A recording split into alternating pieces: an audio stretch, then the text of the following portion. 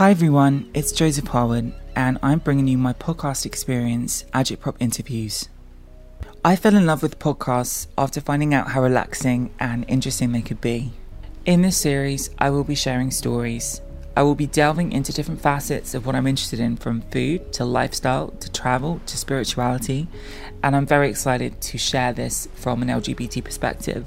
Please enjoy them. They're always peppered with things that make me a little bit more curious, and hopefully they'll make you a little bit more curious too.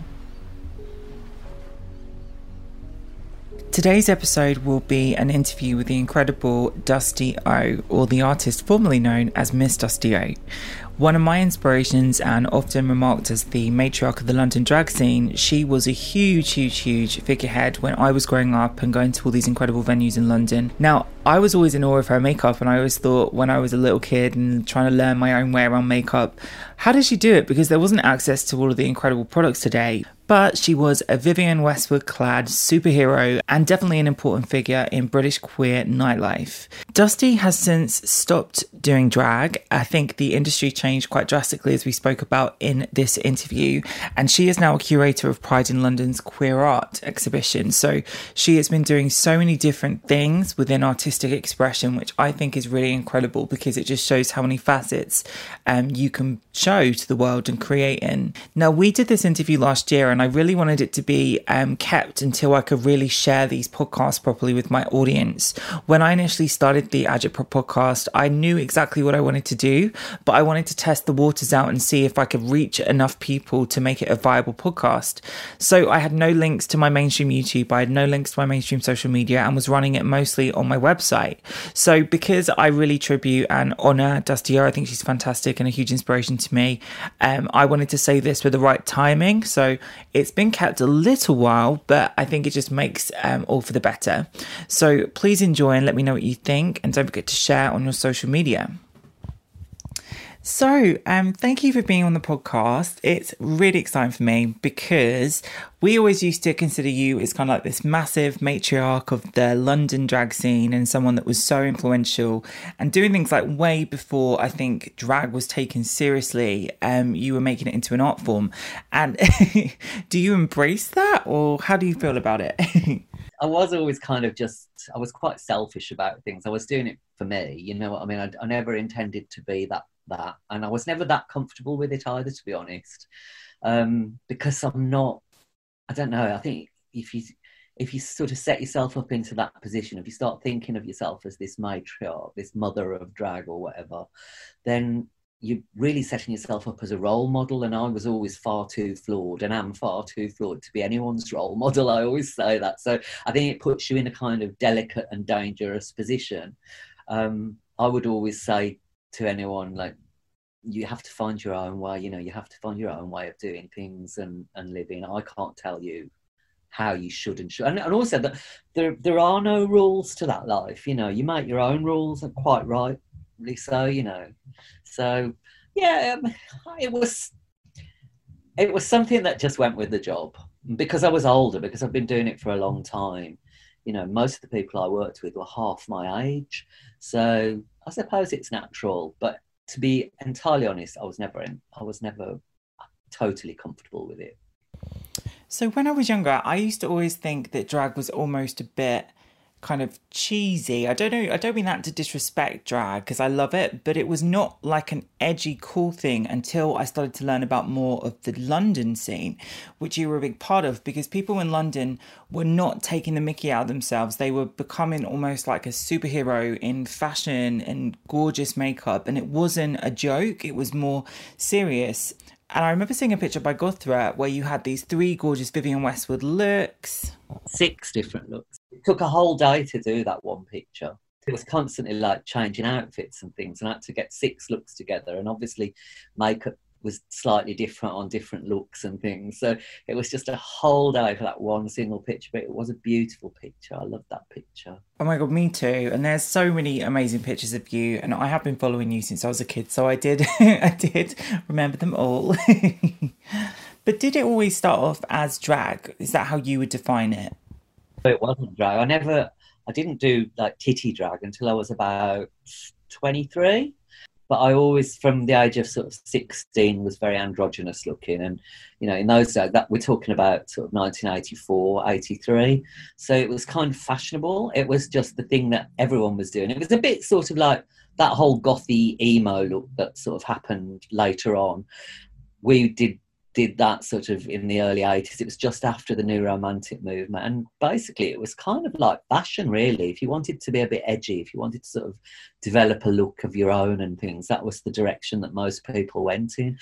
And it was just something that I embraced at a quite early age. I was always fascinated with makeup, and I think because I always had quite a complex about myself not being very attractive, makeup was and hair and clothes and everything was a great disguise. But I never considered myself drag in those days, and it only really became drag when I moved to London, really.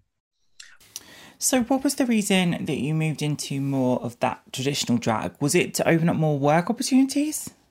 Not at all. It was I moved to London in 1989, and there was a club on at the time called Kinky Glinky, and I heard stories.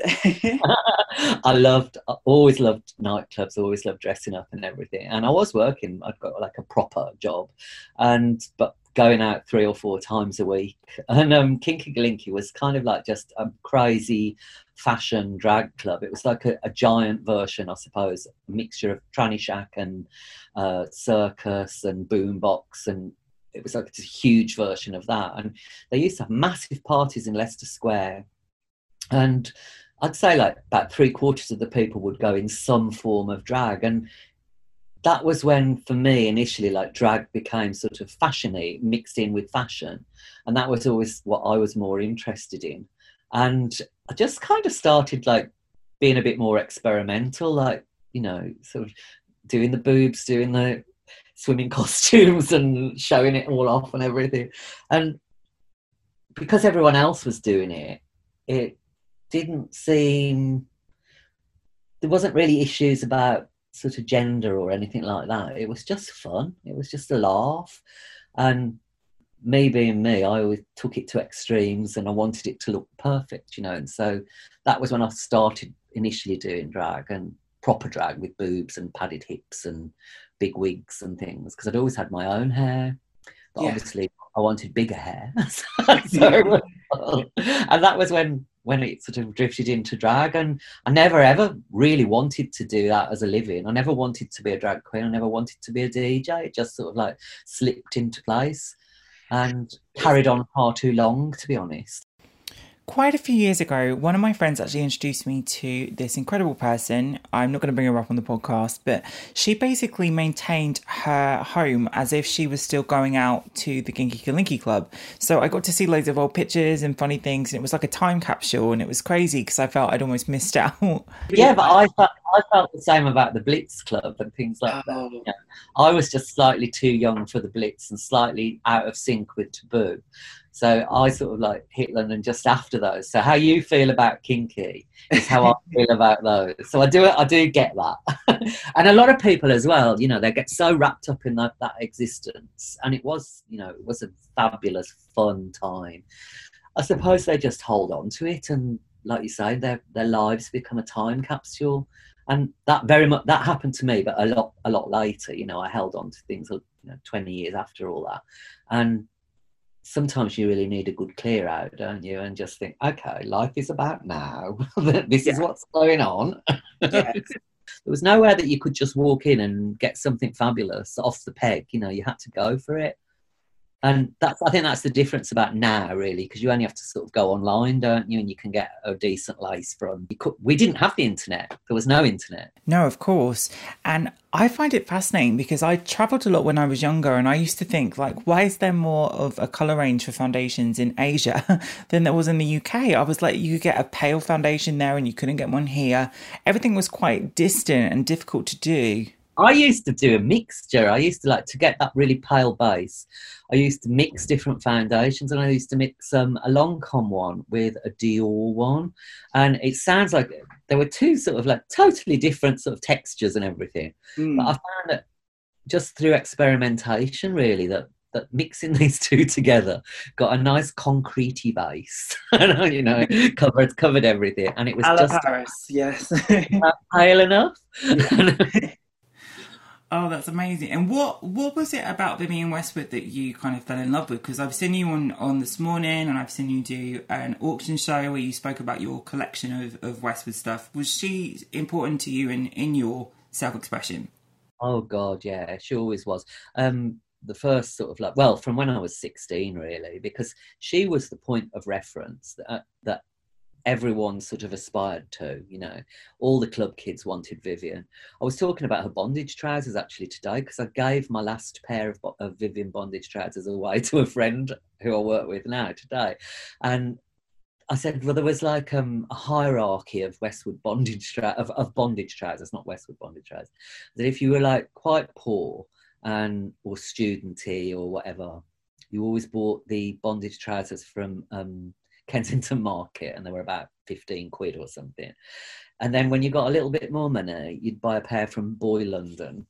And then when you got a little bit more than that, that's when you went to Vivienne and got the Vivienne. So there was like a hierarchy of like bondage trousers. And Vivienne was always the top of everything. And I always wanted to be perfect, you know. I always wanted my look to be real, to be nice, to look beautiful, and to be genuine and everything. So yeah, I used to worship at the throne of Auntie Viv quite heavily for many years. She was brilliant in a day, though. She was. And I mean, I'm not going to say she's gone off the boil now, but she doesn't do it herself now anyway, does she? Her husband does it. But for me now, it's not where I want to be. But in those days, it was kind of like a mixture of fuck off and fashion and sort of prestige, I suppose. She always had, she invented punk, didn't she, with Malcolm, you know, invented that movement. And then she, you know, pretty much dressed everyone through the new romantic movement. She was absolutely, you know, a force to be reckoned with for years and years and years. And such a force of creativity. I think it's quite sad now how she's not as rated as she used to be, you know, but then she's an old lady now. She doesn't do much herself, and she can live on a legacy, because her legacy is good enough. It stands by anything, I think. And now she just, you know, rabbits on about the environment and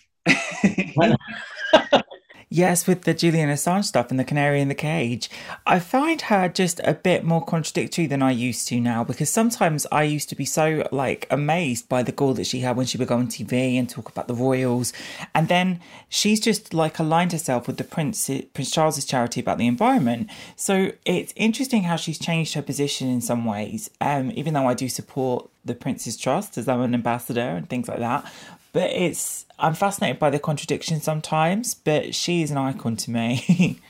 Considering in her punk years, she had T-shirts with "Abolish the Monarchy" and the Queen's head and all things like that. But you know what? The thing that I love about her, she contradicts herself constantly, and I do think sometimes she talks absolute rubbish, and sometimes she talks like a genius, you know. But the most important thing that she's doing is talking and is being heard and is putting stuff out there. You don't have to agree with it, you know. And I think that's, even if you don't agree with the message itself, the fact that she's just doing it, she's this old lady, the queen of punk, you know, and like she's still got something to say, she's still doing her stuff. I think it's marvellous. Yes, me too. I still, like, if ever I get to the point where I can go back to Tokyo, there's an amazing shop in Tokyo called Closet Child, and all they sell is vintage Vivienne Westwood and that elegant gothic Lolita where they all dress like dolls. Oh, I've been there. I loved it. When I went there, I was like, oh my God, I wanted to buy it. Like, I couldn't when I was a kid, but... Everything's really small sizes in Japan, don't you find? And you are tiny though, aren't you? So I'm 6'3", so I'm tall, so I can fit skinny clothes, but they don't fit me lengthwise. I have to always the belt panel. But you are thin. I've seen you're thin. Oh, I'm a little bit. I think because I'm built wide. I've got like wider shoulders, but that's always why I liked all the Anglomania stuff, because it always kind of draped and disguised the shoulder. Yeah. Well, you've got to have something to hang it off. Absolutely. It looks nice, you know. Apart from Westwood, did you have any like massive kind of figures in your kind of like stratosphere that you thought, wow, that is triggering something in me? Was there anyone else? People or music or musicians? Well, from when I was a little kid, when I was 14, I was a massive Culture Club fan because obviously he was so visible. Boy George was so visible.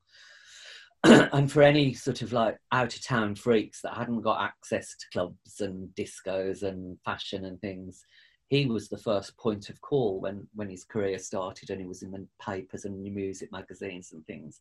And so yeah, he was a huge influence. But I was a baby, you know, I was 15, 14, and but he's just that desire, that individuality, that fuck you all, I'll do what I want to do. If I want to wear lipstick, I'll wear lipstick. And believe me, in those days, if you chose to wear it on the street and you were a man, you were expect a slap in the face, especially where I'm from. And he was a sort of like a beacon, I suppose, for a sad little life, because I always wanted more, you know, from a little village in the Midlands, and I thought, there's got to be more than this boring rubbish. And then he appears and opened the door, really. So I've always got George to thank for that. But obviously then later on I became friends with him when I moved to London, so that was kind of a surreal experience when your idol becomes your friend, you know. Absolutely. And I've seen the pictures of you and Boy George and Pete Burns, who he was on the Big Brother show when I was growing up in school, and I was just like, oh my god, this person talks like me, they're crazy, I love them. But you were friends with Pete Burns too, weren't you? Yeah, I miss Pete a lot. I just miss the drama that he brought to everyone's life, you know, because he was very chaotic, very enigmatic, very intelligent, very self-destructive, kind of crazy person. He was so many things, and he could be completely changeable. One day he was this, then another he was that. But he was fascinating. Out of all of the people I've ever met in my whole existence during the clubs and blah blah blah, Pete was the most interesting, without doubt. I was 16, and me and my friend, we snuck into Circus, and it was the first time we'd gone out in London together, and he was there. So, and it was like, just being in the periphery was enough for me, because I was so in awe of him. But I wish I could have met him as an adult, because obviously I think Gothra did his makeup at some point, and when I did a couple of the shoots, it was like, oh my god, I'm 1 degree of separation from him. Pete was a very strange person. He didn't used to really like other androgynes particularly. It was kind of, all Pete was interested in was Pete. You know, he didn't have much interest in anything else or anyone else unless you were contributing to him being Pete. And that, I don't say that in a nasty way, I say it in a factual way. Anyone who knows Pete, or knew Pete, would say exactly the same. There was one thing that Pete cared about, and that was him. You know, and if other people, he'd be like, oh yeah, whatever, you know. He'd seen it all anyway and done it all, so it was kind of like, oh, okay, so she's got blue eyebrows, so fucking what? That was what he was like. He was very funny. Oh, do you think that there was a big kind of like difference between the people of that era that grew up in the north, like in the Liverpool and Eric's kind of scene, and then people that grew up in the Blitz in the south scene? Like, because I think like people in the north end of the country were a bit more kind of like masculine in their kind of like socialization. So like I always thought like, whereas Boy George can read someone and incredibly witty in his retorts, Pete Burns was more like scary, like a man. If you upset him, he'd hit you. You know, and he was hard as well. He was really tough person. You wouldn't mess with Pete. You really, really wouldn't mess with him. I've seen him batter people. Oh God. Yeah, Pete was like a child of punk, you know, and like he had if you look back at the early pictures of Pete in sort of the late 70s, how he looked then was so extreme, even compared to the punks, you know. It was way beyond sort of anything that they'd known, really. And to survive in that world, you've got to be tough, you know. I've got friends in Birmingham. I was never a tough person. I was always a weedy one that hid behind the tough ones. But I knew sort of drag and really androgynous people, really extreme people, and they had to be tough, you know. And that I saw someone once on a bus, one of my friends, take his stiletto off and stiletto someone in the back of the head who was like abusing him. And things like that. And then later on, picking hairs out of the heel, going, oh, that must have been that one who I eat. But it was a different world in those days. And, you know, it could be very, very violent. And it was a bit scary. But I think people were braver as well, though. They had to be, you know. Yeah, I think so too. I think, and the ability to create this fantastical image when there isn't the accessible stuff that you can get now.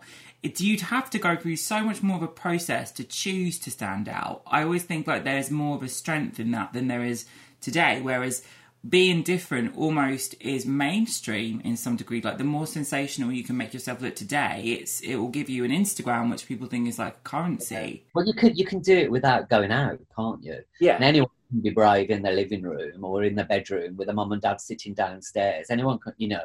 It doesn't take much gumption, really. Try doing that 30 years ago, getting a bus an hour and a half into the nearest town with all the yobbos shouting things, throwing things at you, chasing you through the town just to get to where you want to go and be with a few like-minded people, you know. Yeah. It was a lot tougher, a lot more. You had to be a lot more determined, I think. But I'm not saying that's a totally good thing, though, really, because I think it's great that people can be creative in privacy and they can, you know, if that's all they want to do, if they don't want to go out and meet like-minded people, if they just want to talk to them through an iPad or whatever, yeah, fine. At least they're doing it, you know, at least they're trying, which is nice. Yeah. I feel like now that drag has become this sort of talking point in mainstream media and RuPaul's Drag Race has been on TV, I've become more masculine, I think, as a result of people knowing what drag is. Now it's become accessible. I almost feel like I want to do the opposite of what's accessible and just to be still a point of view that's different. And do you think, like, all of this stuff that's happened within the RuPaul's Drag Race phenomena, do you think it's done good or bad for LGBT culture and drag queens in general? Well, it's a really difficult that is. It's one that I'm still actually working on, to be honest. I haven't come to a final conclusion about it yet. It's, in some respects, it's brilliant that it's reached out and it's become what it's become and people are seeing it and, you know, some people are understanding it more and understanding people's need to be different and have their own identity and blah, blah, blah. But on the other hand, the downside of it is that it's all become a bit sort of Big Brother, hasn't it? It's like, if you're going to dress up, you draw a line down your nose with a little silver dot on the end and you do this and you do that. And if you don't do that, you're not doing it properly. Well, that's not entirely how I see it, you know. So, and also, you know, when something, I always saw drag as a bit like being the suffragettes of the LGBT community. You know, we were the ones that got the slaps around the head. We were the ones that were shouted at. We were the visible ones, the obvious ones, the ones that were sticking their fingers up to the world and saying, we're going to do it our way. And now it's not really like that. Now it's been a little bit tamed down. It's been a bit cleansed. It's all a bit more safe. And I don't know if drag should be that, you know, but as I say, I haven't come to a final conclusion on it. I'm sitting on the fence, to be honest. It's difficult because it's like we live in this kind of like reality star driven world where people have, like, especially gay people, I didn't think they could possibly have imagined that their outcome could have been like the Kardashians. But Drag Race has almost created an outlet for gay people to get that reality star experience. And it's like, well, do you want to be a reality star or do you want to be transgressive with the way you look? And if you are transgressing the way you look, what the hell are you saying? And it's become like so, like, as you said, it's like a uniform of what is drag in that moment. And then the people that do, like Matthew Anderson, who did RuPaul's makeup, he was like doing different looks every single time he did one of these looks with Zaldy in the New York club scene. And that's what was inspiring to me. It was the ability to be different every time. So it's like this similarity, I think, is sad, because it's like you don't even see what the person thinks anymore. You can kind of see what people thought by the way they express themselves. Now, who knows? It's been sanitized, hasn't it, really? Yeah. Sanitized a lot. And I don't know if that's a good thing. Most things get sanitized, though, don't they? If you look at sort of like we were talking about Vivienne earlier, Vivienne was sanitized and has been sanitized to a degree, compared to, you know, how it was in the 70s and early 80s. But I think most things do get sanitized eventually. They become a bit... When people have, what did they say? Popularity breeds contempt, doesn't it? Once people are familiar with something and they become more exposed to it, it becomes less interesting after a while. Very true, very true. But you can think about like how people were getting their lips done, and when Pete Burns was on Big Brother, it was like a maelstrom around it, and it's like the girls that are on Geordie Shore look more extreme than he looked. Oh, you see some of them now, it's like, oh Jesus. Peter had been having his took off, I think. Yeah. Did you think, like, when you were working at Shack and you were working there for such a long time, and then there started to be this movement where people were saying the word tranny is no longer an acceptable word, like, what did you think about all of this? I always used to say, if I want to call myself a tranny, I'll call myself a tranny, because I think I'd earned the right to, you know, and it was me calling it me. But we finished just as that was sort of like really starting to kick in, you know. We had talked about changing it because we didn't want to offend anyone, because simply it was a business, but it was a very cherished business. It was one that we loved. So I loved it immensely and put a lot of passion, time and effort into the whole scenario. And the object of it wasn't to upset anyone. And so I would have changed the name if I would have genuinely thought people were hurt by it or it was doing any form of damage. I would have gone with it, because it was never my objective to upset anyone. I wanted that night to bring happiness and fun and love and a sense of family. So I would have changed it, and I can understand some of the reasoning around sort of people being upset by it. But I think it's a little bit of a storm in a bra cup, really, isn't it? It's like there are more important and bigger issues than that need to be addressed faster and with vehemence and, you know, some bigger than that, really. It's always been amazing to me that, like, because I was raised around like older drag queens, and so many of my older friends are like, why the hell are these young people even chit-chatting about this? Like, thank God they're not throwing bricks at you, let alone calling you God's sake. You know, and there's very much a sense of preciousness in the current environment, which it, you know, well, I don't know if it's a good thing or a bad. It's not for me to say. When you stopped doing drag, was it kind of like everything happening at once? Or were you planning to stop doing drag and choose to do your artwork in a different way? I think it would have happened eventually anyway, but it was kind of forced on me in a series of events that occurred. It was, and in retrospect, it was the perfect time, and what happened for a reason. And there was like a series of quite horrible things that happened to me, and that finished it off, that put the nail in the coffin. It took it out of my hands, really. I didn't make that decision in my head, I will finish this now. It was kind of finished for me, put on hold, and in the meantime I had to survive.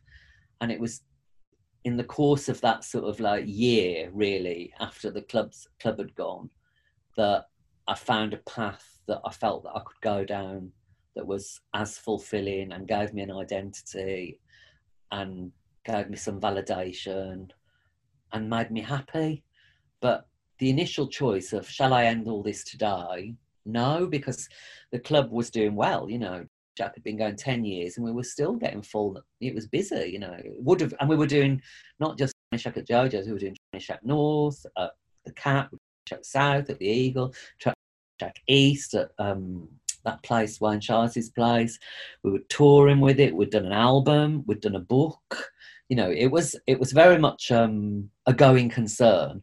But then Jojo's had their big drama, which I'm not going to go into for legal reasons, Sure. and it was closed, and we could have taken it, I suppose, somewhere else. There was a couple of options, but Walt and I, who ran it, preferred to sort of just give it a rest, to be honest. We felt we needed to just rest and see what happened. But then there was, so obviously that was sort of my biggest income gone overnight. Yeah. But then there was a series of personal events that kind of each one put the nail in the coffin of that happening. And to be honest, I had to get a job. I was forced into getting a job. But I was, at the time when it closed, I was in Panto at Leicester Square Theatre, and I knew that, which is really well paid, but I knew that when that finished, I would have like so many months before that I'd got enough money to survive before I had to really do something. And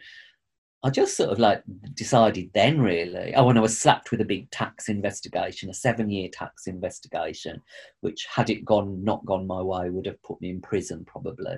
Oh my God. Yeah, it was terrible. And we were burgled, and they took all Mark's electric stuff, his computer and everything. So, and he needed that to work, and he needed it for his visa. So there was like, the potential was kind of like awful, you know, penniless, possible prison. My partner was possibly having to go back to Japan because he couldn't work here because his livelihood had been taken away from him. It was just a nightmare. It was an absolute nightmare. Oh, I'm so sorry you went through that. It wasn't very nice, but gradually you put the bricks together again, don't you? And start building again, and it takes time, and it's not always easy. For me, it was very difficult because I sort of felt I'd lost my identity of who I was. You know, I was Dusty O, but really I wasn't Dusty O, was I? I was pretending to be Dusty O. Yeah. The real me was under there somewhere, but I had to find him out and let him out again and introduce him to the world and get used to being that person and not the other person.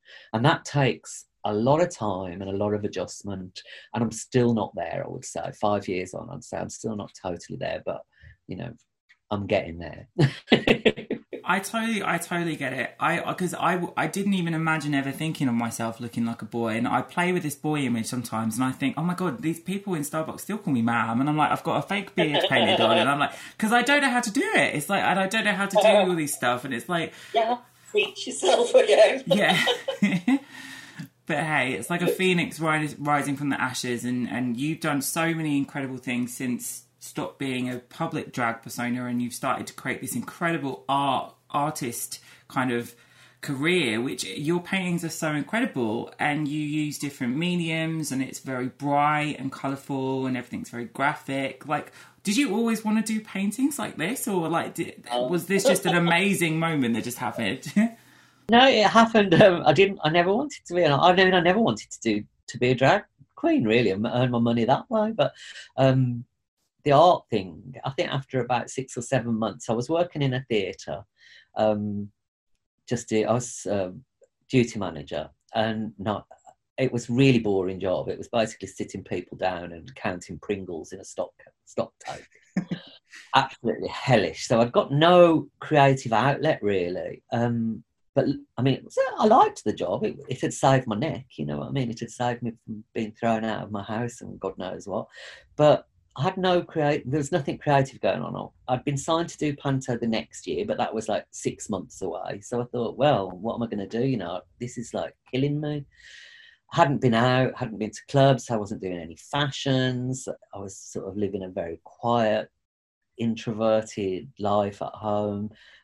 Mark, who'd done a lot of art and, you know, has an art background, just said, well, why don't you do a little bit of painting? And got me some like really cheap little paints from the pound shop, I think, and a couple of little canvases that he'd got knocking around. And I sat there and I fiddled around and did 3 or 4 of these little tiny canvases. just for something to do. Put them, as you do, put them on Facebook, you know, everything, your life.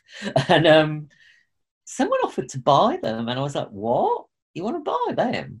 They're rubbish. And but, you know, so I sold them anyway, to cut a long story short. And then I just thought, oh, I like doing this. It's really therapeutic. And when I started painting things that I had some meaning to me, I started to sort of understand what a process was, you know, the process of like, you have to live, you have to go through things, you have to experience things to make what you produce have any value, to have any part of you in it, you know what I mean? To sort of, to be an expression of who you are and what you want to say. And it happened slowly. At first I was just doing like little pop art pictures of pop stars and things, and then gradually began to explore sort of like my own feelings about things, particularly about gender and sexuality. And a lot of my pictures, even though they're fairly, I use bright colours and things like that, they're quite dark if you read them as they're intended to be read. You know, they're not always happy pictures. And gradually I sort of began to explore that a little bit more, and it became more and more interesting to me, that sort of side of it, and also like a therapy to get me through what I'd been through, because I needed some form of like self-expression, some form of validation. I needed to find out who I was, and it helped me do, and it is still helping me do that. And then we did the first, someone said to me, oh, let's do an exhibition. It was my friend who owned an art cafe. Her brother's autistic, and they'd opened this cafe for him, really, to display his art and for him to cook in, because he's very capable autistic. And they said, why don't you come and do an exhibition? So I just put like, I think it was 15 prints, and they sold, and I was quite surprised. And then I started getting loads of orders and things for prints, which was brilliant. And then it sort of dawned on me that, yeah, actually, this is something that you love. This is something that you could actually make into a kind of career, though I didn't really want it to be a career. I wanted it because I was frightened that it would then become something that I didn't enjoy doing, or I felt that I had to do. So I always have kept it balanced. You know, I have a part-time job, and my painting takes up 2 or 3 days a week, but it's not everything, you know. I like that balance of having the two things, because also painting's quite introverted, and you're quite isolated while you're doing it. And for me, that's not necessarily a great thing for my mental health. I need stimulation from people, you know. Yeah. But it was kind of like a little journey, and it just grew as it went along. And I've always had this motto with this particular project, art, not to try too hard, to just let things happen. Because whenever in my life I've ever attempted to manipulate situations for my advantage, or to get work or whatever, they've always gone wrong. So I thought, well, with this one, let's just not have too many expectations. Let's not make a plan.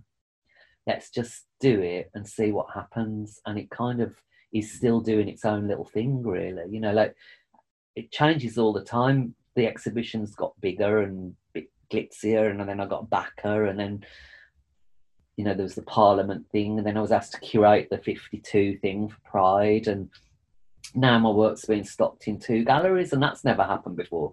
That only started last week, you know, commercial availability. So yeah, it's just, but I have no plan. I don't think to myself, oh, you know, you're going to be the next Grayson Perry, you're going to, you know, I'm not ambitious about it. I just have to let it do its thing, and that's fine. I love that some of your paintings almost look like there's like a tribalism like in it. I can't really describe it. It's like subculture. They're so distinct though, and I always think like with LGBT people, like we, in this time, in this era, we've always been kind of like suppressed, and we've been told that what we are is not right. But then you go back through all these historical cultures, and you see LGBT people that have always done these kind of like storytelling or artistic outlets, or they were the shaman, and there's something that just happens, and drag is kind of a form out of it, I guess, but there's always this kind of like underlying magical stuff that needs to come out of us, and it's always like there's an element to that so much in your work that I think stands out. Do you? It definitely does. It's all colourful and magical. I don't paint for decoration. Everything has. It's not just like, wallpaper. I always say that to people. It has. There is a story. Whether you choose, it's up to the person who wants the work. Whether what they see in it, that's entirely up to them. Once it's done, it's done. It's gone. I've no interest in it anymore. But there is in every single thing I've ever done. There always has been like a bit of me. And a bit of something, a bit of thought or an experience, and putting it down on a canvas. I'm limited in my ability to sort of turn my thought into something visible. In that I've never had art training. I've never, the techniques and things like that. I'm still limited with. I'm still experimenting. I'm still pushing and trying to learn how to express those thoughts in a way that they actually look like when they're finished on the canvas, what's going on in my head. Yeah. I remember seeing the early pop-up ones you did, and you did the Queen, if I'm not mistaken. Now, I don't know if I've imagined this, but are you like really into the royals, or did you used to be into the royals? Because I thought somewhere in my brain, I remembered reading something you posted on Facebook like many years ago about the royals, and I was like, should I ask that or not? I didn't think if it was my imagination playing tricks on me or not. But I am really, really interested. But what I'm interested in is power and privilege. And obviously, royalty epitomises power, privilege, and the status quo. And, that is something that's very, very fascinating to me. And I think what an extraordinary position to be sort of like born and having to do that. You have no say in it. The Queen didn't want to be the Queen, and like, but my interest is slightly broader than that. It's like I was quite into genealogy, oddly enough, and still am. I could tell you all about every sort of ruling house in Europe, really, and reigning house or non-reigning, as most of them are now, like the Bourbons, the Habsburgs, the Savoys, the Braganzas in Portugal, the Hohenzollerns in Germany, the Romanovs in Russia, the Windsors in England, the Bernadottes in Sweden. And I know how they're all connected, because obviously it's one family, basically. It's all of the royal families of Europe are one family. They're all related in one way or another. And that had been going on for 1,000 years. And that's interesting, how that happened is really, really interesting. How they held on to the privilege and the power. And now what we've got is kind of like, if you imagine a little island, a little tiny island in the sea, it's only the tip of the island is like the tip of a mountain. Underneath is all much bigger. Do you know what I mean? Yes. And that's what we have now. What you see is part of like a much bigger institution that reaches into everything, really. And it's bizarre, and it doesn't make any sense, and it's mythical, and it's also not really, I won't say it's wrong, but when you're born privileged, it's not great, But it's just fascinating, and it fascinates me. So yeah, I do have a fascination with it. I'm amazed. I want to ask you all the questions about the families now.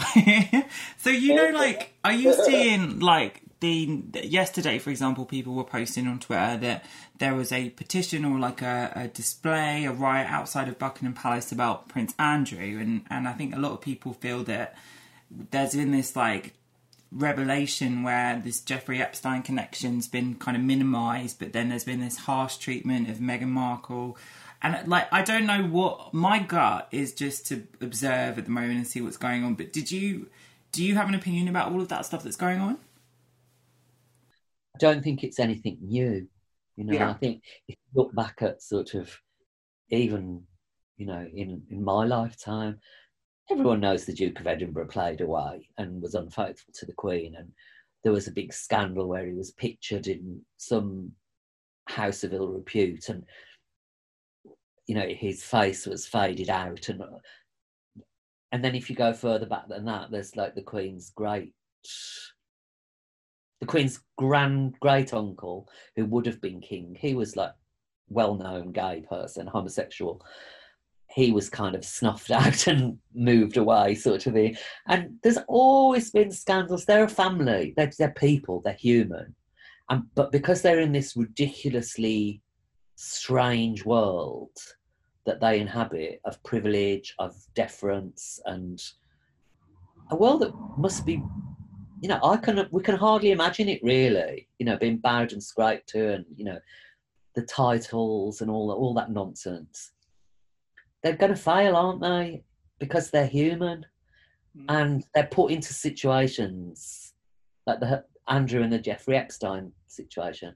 I'm not saying it's the right, you know, I'm not saying it was good what happened, but I don't know many young men, or men of his age even, who, had they been handed something on a plate that appeared to be acquiescing to his desires, that they would have done anything different, really, if they thought that they could get away with it. But it is, I mean, obviously, underage sex is awful. It's wrong. You know, it's wrong to. But did he know? I don't know. I think it's very difficult to judge, and I think, obviously, I don't think Meghan was treated very well, and I think as an institution, it's just fucked up. That's what makes it interesting. This is why I was so fascinated when they asked me to be a Prince's Trust ambassador, because I go to these awards and I see the Prince walk past and I'm like, this is so weird. All these people are like real people, because I didn't even imagine I would see one of these people in like real life. And then I was like, oh my God, that's actually a real person. Yeah. And they all think and feel the way we feel, you know, and make mistakes and do bad things and do good things. You know, they are human. It's a very fascinating world. I have to quiz you another time. Maybe we can get dinner when we're allowed to go out of lockdown and we can talk about it. I think they must have absolutely vile lives. I do. I think it's like a cage in so many ways. And I would hate to be just myself in a situation where you kind of have this expectation of being in a straight couple. Yeah. Just that on its own. It's totally bizarre. The whole thing is just totally bizarre, which I think makes it more interesting, really. Yes. But, you know, but Andrew, I don't know Prince Andrew. He could be a nice person that made a terrible mistake and didn't know, or he could be a horrible old lecher that knew exactly what he was doing and manipulated the situation. But I don't think we'll ever entirely know with that, because the powers that be with the, you know, institutions and the oligarchy in this country will never let us know, unless there's some form of huge revolution and it all comes out in the wash. But yes, unless we storm the Bastille and we steal the crown jewels. But that didn't exactly do good, did it? No. You look at it in a historical perspective. Yes. Yeah. They got Napoleon after that, and he was a dictator. The Russian ones are the ones that I'm so intrigued by. I just think, like, oh my God, because I've read all these like conspiracies about like all the little children being shot, and they found some of the corpses, and some genealogy was meant to be like hidden amongst civilians, and I'm just, oh my God, I love all the. It's the Romanovs are really interesting, because it's obviously it's almost for some people in living memory. You know, like I remember my nan talking about, you know, the Tsar, my great nan talking about it, and I'm like, oh my God, you remember when that happened? You know, when they murdered the family and things, and the whole thing about like, did they or didn't they? Well, they obviously did, because they've got all the skeletons now, and they've done DNA tests to relatives and everything. So all that nonsense about Anastasia surviving and all things like that. But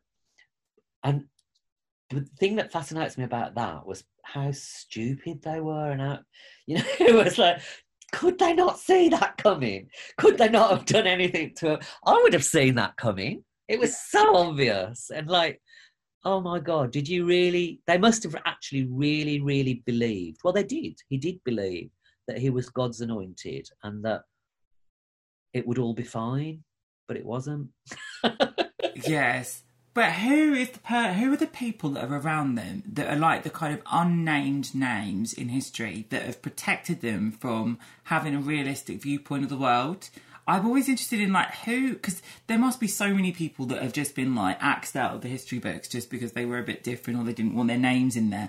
But there must be some sort of level of coercion to make people so like oblivious of themselves. I'm like, that's the bit that I find like, who are these people around them? Because they're kind of just been like these rich royals and just not been aware. The old royalty, like the Romanovs and the Habsburgs and things, they lived in a way that was so not like anyone else. You know, it was just in those palaces are surrounded by, you know, the Tsar he's in his personal retinue 1,000 people, so there was someone to do everything, you know, and everything was so regulated by etiquette and rules and things that had been handed down since like Peter the Great and things like that, that literally they functioned in a world and did what they did in a world that no one else could have possibly understood or functioned in themselves had they not been in it, you know. But to them it was normal, it was totally normal, you know, like none of them knew the value of money or anything like that. You know, that was proven sort of when the Tsar's mother, who was Danish, left Russia in the revolution. She went back to Denmark and she took a lot of her jewels with her and sold them all off at ridiculously low prices because she didn't know. And there was no one to tell her that actually, you know, you shouldn't sell that for that. That's worth a bit more than that. And it was just, they just lived in this strange bubble, really. And the Tsar and the Tsarina were very religious as well. They believed in mysticism and all sorts of things like that. And then they had this very sick son who everything was sort of, you know, aimed at getting the son well and passing on the legacy and blah, blah, blah. And it all just went really, really wrong. It should have been, you know, it should have all gone. It should have been wiped away. It was terribly unfair. Yes. Could have been done in a nicer way. We're talking of selling off jewels. When you stopped doing drag, did you get rid of all your drag stuff? Because it wasn't just drag, it was like bespoke couture fashion pieces. Over the period of about 3 years, I got rid of, say, 95% of it. Oh my God. No, I don't mind. I was never going to wear it again. I'm never going to be a size 12. Do you know what I mean? And what good is 20 pairs of Westwood Gillies when I don't wear shoes like that anymore? Yeah. No, it was very useful. I was glad that I had it because when I needed it, it saved my neck. But it has all gone, yeah. That's funny. That's a good way to look at it. They were like your paints of that era. They were my assets. Yes. Buy wisely. I thought, and I say that to people now. I still say, oh, well, when you buy, you know, if you buy a designer, think about whether in 5 years, 10 years, 15 years, that's going to be something that you're going to be able to make money on. I mean, I sold a lot of my stuff for more than I actually paid for it. So, you know, I was always very careful about what I bought. That's very wise to everyone listening. So, have you got any exhibits? Yeah. Do you have any exhibits or any work, because you said you've done lots of work through lockdown, have you got anything coming up that people need to know about? At the moment, I curated the first LGBTQ plus London Pride in London art exhibition, which unfortunately is only online, but it's called 52 because it's been 52 years since decriminalisation of homosexuality, and we wanted one piece of work for each year since decriminalisation. So we chose 52 artists. Well, they submitted work, and then we had a procedure where people like Sue Perkins and Denise Welsh and some really well-known artists went through all the submissions, and they curated 100 pieces which were then presented to me, and I've curated the final 52. So there's that's going on now, and we're hoping that once COVID's finished, we're going to be able to exhibit that properly in a gallery. There was a lot of talk from really good galleries of wanting to do it, because it's a first, you know, it's the first of its kind, really. Nothing's happened like that in this country before. So yes, hopefully this one will, after COVID, will be made public in a gallery, as opposed to just being visible online. But we're going to do one next year as well. It's done really well. And it's been a big help to the artists as well, because the work's for sale. 30% goes to Pride to help fund their different projects, and the rest goes to the artists, which, as you know, in COVID times, we're all a bit broke. So if people want to buy one, then please do, because you are supporting the LGBTQ queer community by doing so. And yeah, so that's all going well. And as I said before, my own stuff, all pretty, as talks of exhibitions and things, is very much on hold at the moment, because what's the point? You know, you can't plan. So I've now got pieces in Subversion Gallery. I've got 15 pieces in Subversion Gallery in Glasgow, which is sort of contemporary gallery, really sort of quite edgy, I suppose. So, you know, it's a nice little left-wing feel to it, that gallery.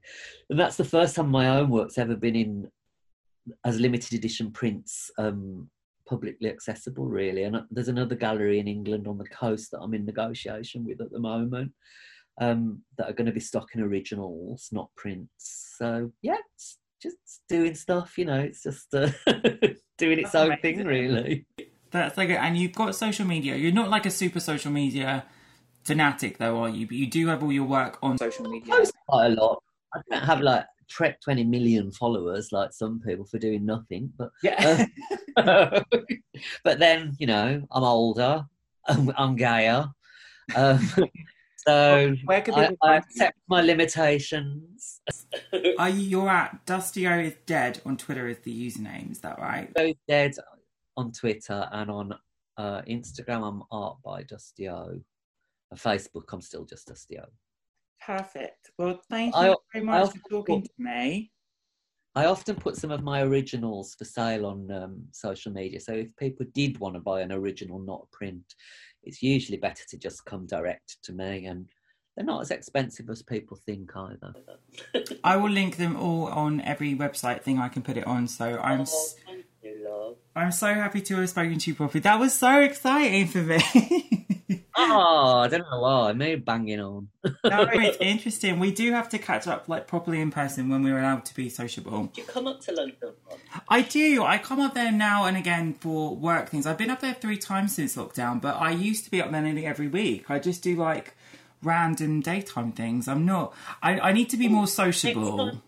Next time you're up, just text me, and if we meet for half an hour for a cup of tea or something somewhere. Oh, okay, that would be amazing. All right then, lovely. Well, thank you again for taking the time to speak to me, and I will. Very honoured. Perfect. All right, I'll speak to you soon then. Thanks, love. Bye.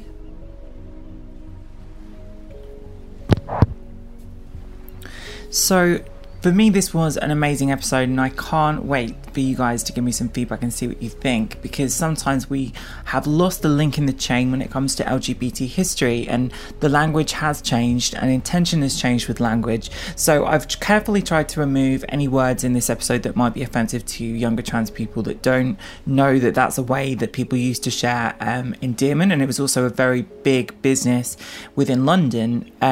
Terms have changed and now we adjust, but it's interesting to see that, and I think we can't just dismiss the things that have happened because they make us uncomfortable. We have to still embrace them and talk about them. To me, it was more important to give an open conversation, because I think we need to have a record of all this stuff. We can't just sanitize what's actually been happening during our cultures. We need to actually learn from it and embrace it. So to me, Agitprop was always intended to be a record of things that I wanted you guys to learn from and to embrace, and I was so honoured that Dusty said yes. Please check out all of Dusty's work across their social media, and also send them some love for their incredible paintings, which are probably going to be exhibited, I think, when lockdown opens. So cannot wait. It was an amazing one. Hope you're all doing well. Take care, and I will see you in the next episode.